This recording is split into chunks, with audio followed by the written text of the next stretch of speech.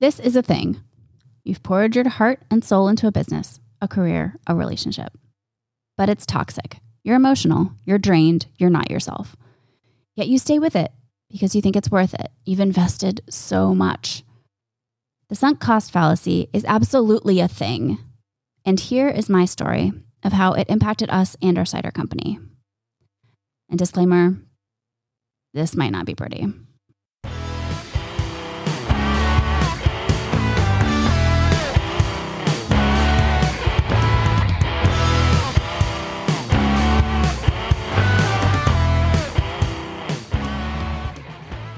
Hello! Welcome to Courage and Other C Words. I'm your host, Jen Martell, and thank you so much for joining me today. At the top of this episode, I want to say that this one might be a little disheartening. I know it has been for me, or maybe not disheartening, but maybe a little painful. And I know this isn't a comedy podcast, and in listening, you haven't signed up for a light and airy subject material, but still, this one really took me a minute to put together, and I hope that it's more enlightening than depressing for you. Because I really, really want to talk about this topic, though I have struggled so much with how to approach it. And for a long time, I thought it was just me, or just me and Alex, who refused to look at the possibility of closing down the cidery because of all that we had put into it. I thought we were alone and having regular discussions about shutting everything down and just moving on, doing something else. It made me feel guilty and exasperated. It's definitely a little depressed. But recently, I have read testimonials and a few newsletters about the women struggling in the beer industry and how they feel trapped in a toxic space because of all the work that they have done to get there. I have to say it really took reading others' experiences for me to recognize that this was a state of existence. There's actually a word for it, and we were not alone in falling for it. There does exist a shared feeling of helplessness in situations like that, and I really need to talk about it, but I know it's hard. It's hard because no one likes quitting, straight up. And no one likes talking about quitting. No surprise there. But honestly, I don't think we talk about quitting enough, especially in the scope of the very real possibility for business ownership, that things might just not work out. Or for others, the job might just not be a good fit. Or the relationship or the friendship might just be more toxic than you were expecting and you have to walk away. And all of those things are okay. Yeah, they can totally suck and they feel pretty awful. And yeah, maybe super disappointing as well. But sometimes it is the right thing to do, to wind down your work, write a parting note, or close the doors behind you. It may even be the best thing for you to do for your health and happiness. And this feeling of being trapped, despite all of the blood, sweat, and tears, or some combination of, is called the sunk cost fallacy. And I now know that it is the very human phenomenon whereby a person is reluctant to abandon a strategy or course of action because they have invested heavily in it, even when it is clear that abandonment would be more beneficial. Thank you, dictionary.com, for that. Couldn't have said it better myself. And in reflecting on this episode, I actually didn't realize that I had dealt with this earlier on in my life with a good friend from college. Just quick sidebar, we actually knew each other in high school as well, but became tight after graduating from University of Virginia. We had both moved to DC. We were getting our first jobs. I was in grad school.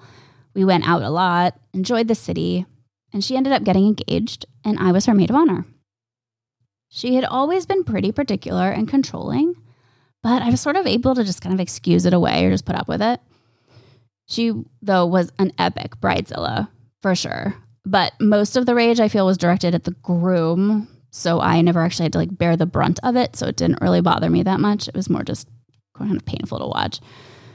But then it came to be my turn to get married, and I wasn't able to have her in my bridal party because, well, there's only a set number of people that you can even have standing with you, and I have family members and very, very, very old friends who I wanted there with me.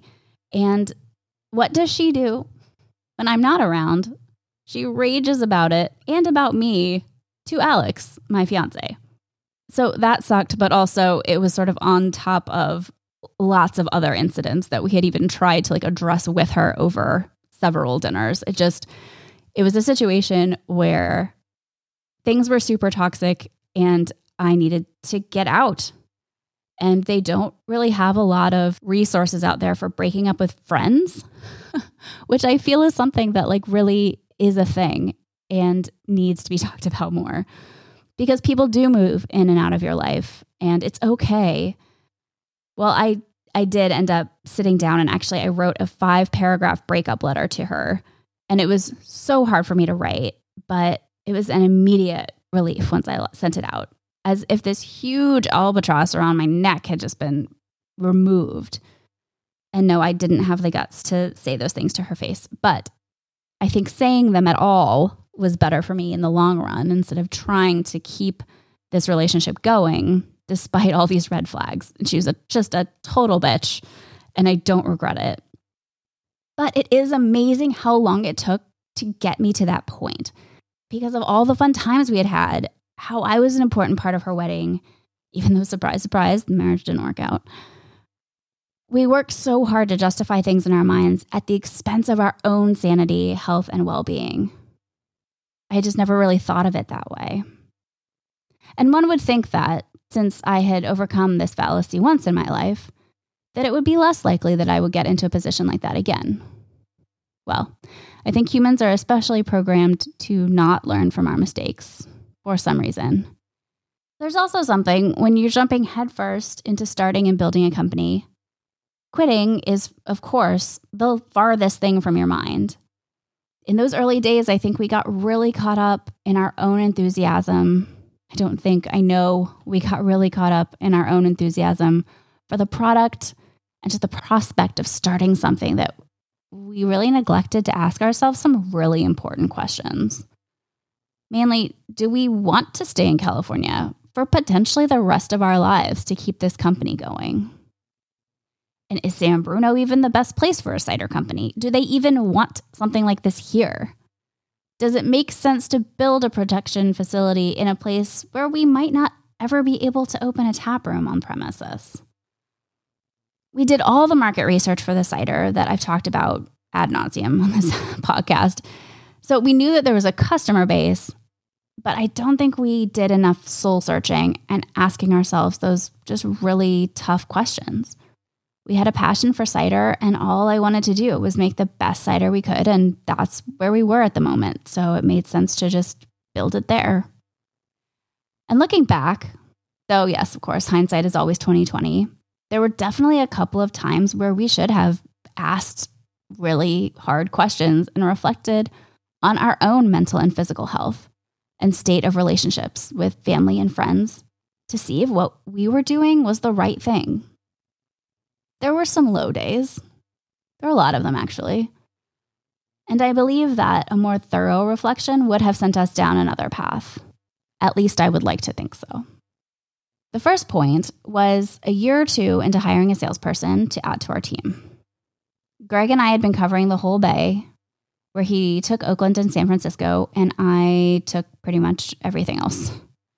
It was a grind for us both, and since we were both doing production as well, in those early days, it was this mutually exclusive relationship where either the sales were really good one month or we made a lot of cider.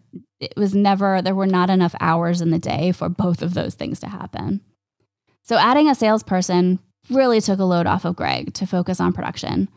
And then I didn't have to focus on production, so it freed me up to do more sales and admin work, which was perfect. And we grew really well there at the start. But then we didn't. And I am not pointing fingers. I don't care whose fault it was or what the excuses were. That is absolutely not why I'm writing this. It's just me looking back at the writing on the wall and seeing what we maybe should have done and should have been asking ourselves. The relationship between the three of us was really fraying. Things were tense at home and at the cidery since we lived and worked together. So yeah, we probably should have asked, is this how we really want to be living right now or ever? And if we're hitting a sales ceiling and nothing we're doing seems to be working to break that threshold, why does it make sense to keep bleeding to keep it going? Especially as our salesperson was really expensive and was a huge investment. And we really did try to work and rework the sales strategy to keep building the brand. I mean, we went with a wholesale distributor. We tried to break into North Bay and Santa Cruz markets for sales. We rebranded our cans. We added seasonal ciders. But here we were, stuck in the sunk cost fallacy. That we had already put in hundreds of thousands of dollars, built a space, made a brand, invested up front in printed can inventory, a lot of printed cans. Been able to snag this amazing salesperson from a larger company. All these reasons that we would come up with trying to talk ourselves into why we needed to keep it going while we were bleeding money. And the sales numbers month over month just weren't changing. So what do? Try to switch things up, do new things. So we went looking for investment money through a friends and family funding round to see if maybe that could take us to the next level. Maybe we just needed a little bit more of an infusion of cash. A tap room seemed to be the best option for increasing sales, despite the insane amount of money we would need to build one out and move our entire production to a new location because San Bruno just absolutely did not want to have a tap room where we had our production facility for the reason that parking sucked. I don't know. I think they were just too lazy or overwhelmed with other things to deal with us. And for our investors, we pitched a really good story. And I still feel that if it had all worked out, it would have been a really amazing product that we could have put together in a new town that would have really wanted us and enjoyed the addition to its business community. And we raised a good amount of money from some wonderful friends and family who believed in us and saw what we did as a shining future for our product and our brand. We were so excited to just burst forward into a new community and expand our footprint in the market with a place to send people to for a pint of cider. And looking back, I know I wrote about the search for the perfect taproom space, but I think it was actually a blog post for our newsletter and not a podcast episode. So, as a little bit of a spoiler alert for the taproom search episode that might need to happen one of these days, we looked far and wide, south of San Francisco on the peninsula, even down into South Bay near San Jose. There were a few options. They all fell through for one reason or another. It was really expensive to get the people that we needed to do the architectural drawings and project management and all whatever nonsense we had to pay for. So here we were, paying off our line of credit, some big inventory and juice bills, and keeping the cider running with our investor money and no tap room. And yet the tap room was the plan all along. That was why we needed the extra infusion of money, we thought. Instead, we just kept bleeding because nothing had actually changed. And this was always sort of in the back of my mind on the darkest days. But after we did the funding round, we had locked ourselves into this company until it killed us. That was just our mindset. Because during those regular conversations Alex and I had in those years before the pandemic, we were struggling so much with our relationship with Greg. We weren't growing in sales the way we needed to keep pace with all these new cideries joining the market all the time. We had failed in finding the taproom space where we could change the course of our company. And yet, we had taken people's money. People we knew well and loved so much and who believed in us and trusted us with their hard-earned money. They needed us to make it work so that we could pay them back, plus some, so we could all make money. That's the point. And we just couldn't let them down. We didn't want to disappoint them. But because of that, we failed to ask ourselves important questions. What was the state of our mental health right now? It was not good. How do we fix it? Where does starting a family fit in this when we still have a roommate and Jen is still not taking any pay from the company? We're definitely not getting any younger. Do we really want to live in this apartment in this city for the foreseeable future? No. And why are we not taking any breaks or weekends away, or allowing time for things other than the company. On the plus side, we did, during this time, find Breakers, which is a diner in Pacifica, and became immediately weekly regulars, grabbing breakfast on Saturday or Sunday mornings and sort of using it as a sanctuary to hide from the world with our veggie omelet and my carafe of iced tea, because I think after like a month or two, they realized that they didn't want to make like 5 trips to the kitchen for tea refills. So I just got my own pitcher. Those were some of the more favorable moments that I keep with me. But here we were, 4 or 5 years into a company that we loved, that wasn't doing anywhere near the sales and production that we knew we needed to be doing. And yet we were all strung out, sleepless, angry at each other, and the company continued to bleed money. Not in arterial fashion, per se, but it was only thanks to the investors that we were able to add a few more years to the business, honestly. And then, wait for it, COVID happened. And all you have to do is listen to episode 1 and or 14 to know that COVID was rough for this company. And if you're listening to this in any close to real time, you also don't need to be told how rough it was because you lived through it. It was rough for everyone, especially the alcohol and service industry. Man, we pivoted so many times during COVID and made it work as best as we could while also keeping people employed and the cans moving. I won't bore you with that story again for sure, but we had more employees now, more accounts that weren't closing and desperately needed products to sell so that they could keep going. Yet, despite all these things, the feeling responsible to our people, our investors, and our accounts, we weren't asking ourselves the important questions. Like, the world will be changed by this pandemic. Why do we think that it will be any easier for this company on the other side to keep functioning? We're still bleeding money. Even more so, I would say, since we were trying to keep everything going in the middle of a pandemic. At what point do you just stop the bleeding? Alex can work remotely from anywhere with his job. Why are we staying in California when we hate living here? It's expensive. After 9 years, we still don't have that many friends. And we still haven't started a family. And it's all because we were completely caught up in this sunk cost fallacy.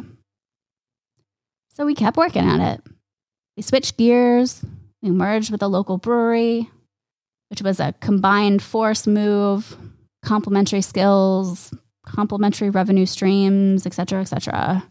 You can see episode 35 for that and my explanation of it when I was more idealistic and excited about the prospect so that you don't get my current jaded perspective of that dumpster fire. And we poured all of our trust and hope into that merger. But little one had come around and we knew that we had to get back to family on the East Coast. And so we did. We moved. It was the one thing that we had done for ourselves in 7 years of owning the company. And honestly, I don't think it would have changed the outcome of the merger falling on its face. It just would have happened with us still in Pacifica, trying to raise a daughter in a place that we didn't like, surrounded by the other brands on the shelf that had actually survived the pandemic. Good job, you guys. Love you. Closing down the cidery was literally the most heart-wrenching, hardest thing I have ever had to do.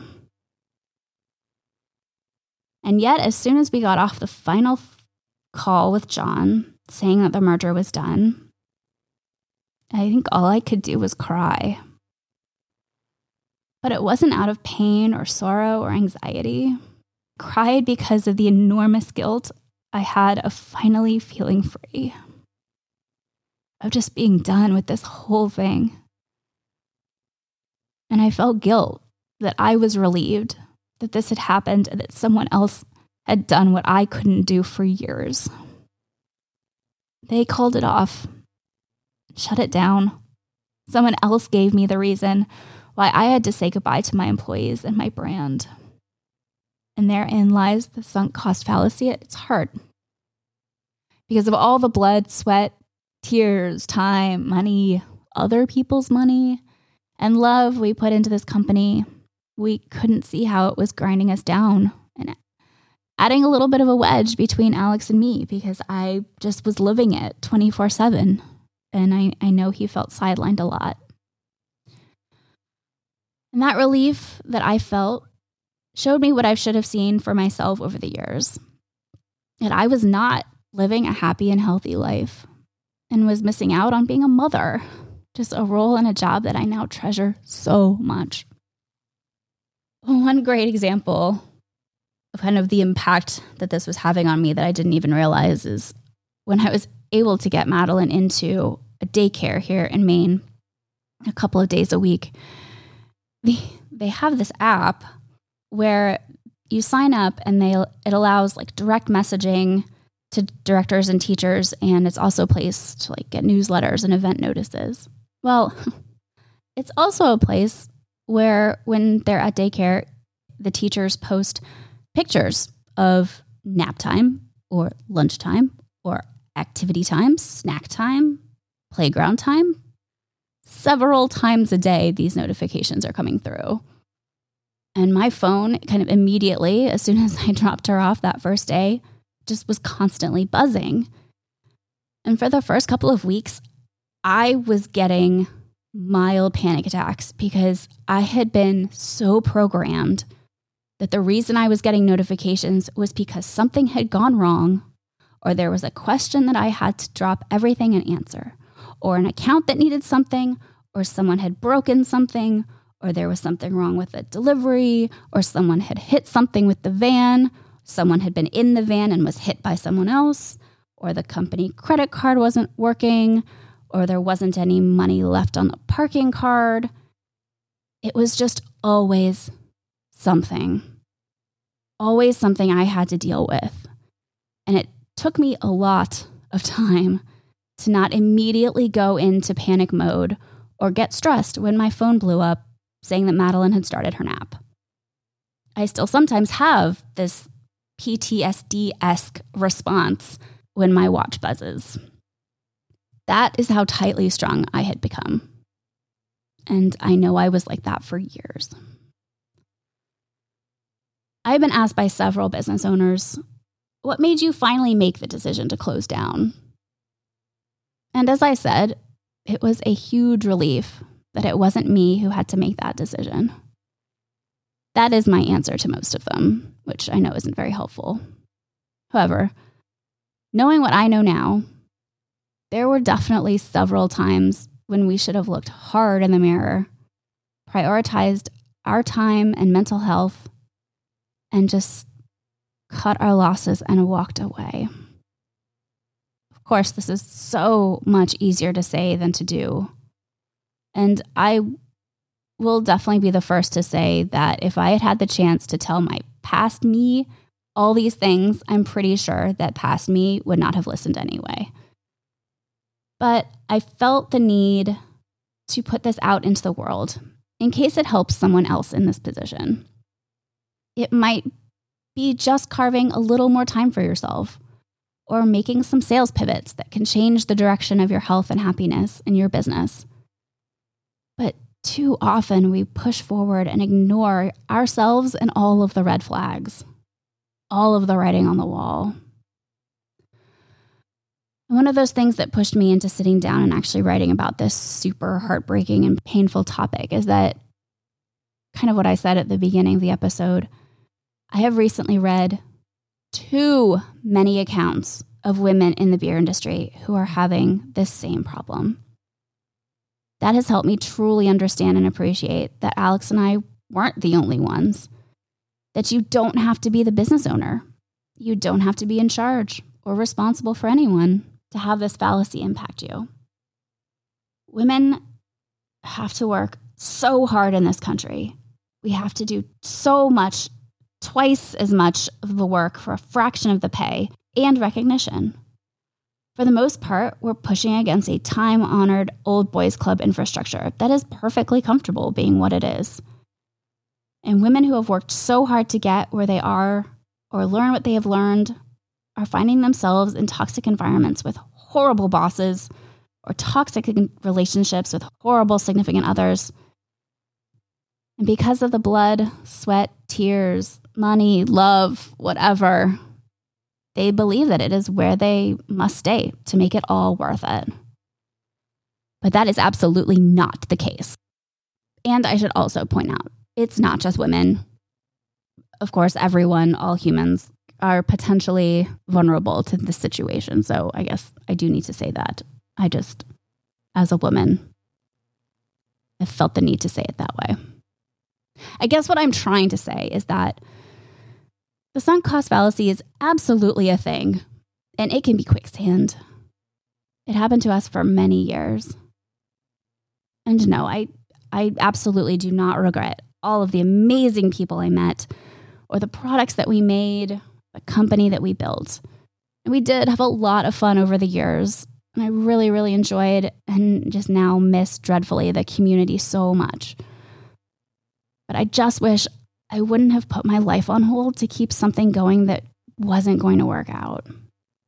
It's so hard in the moment, giving up all that you've done just to switch gears and do something new.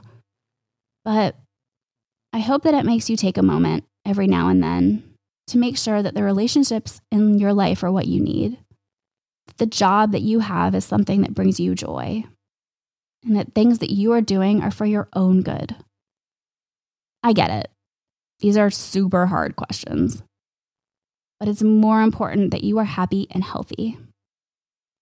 There's always another job, or another town, or another love. You are just your most important asset, and we need to treat ourselves the best that we can. So thank you. This one was a hard one to get through, but I so appreciate the support of everyone, and I appreciate you listening to this today. I hope it helps. And that's a wrap. Thank you to Tony Stuck for the awesome intro-outro music, and to Marianne King for the amazing pod art that you see on every episode. If you've enjoyed this episode, please subscribe, rate, and review to help out this podcast. 5 stars goes a long, long way, and I so appreciate the support. I know it says write a review, and that can be daunting, but apparently Apple isn't asking for a novel. A simple, hey, what's up? Cider is awesome. That would be more than fine. And for more information about me and this podcast, visit us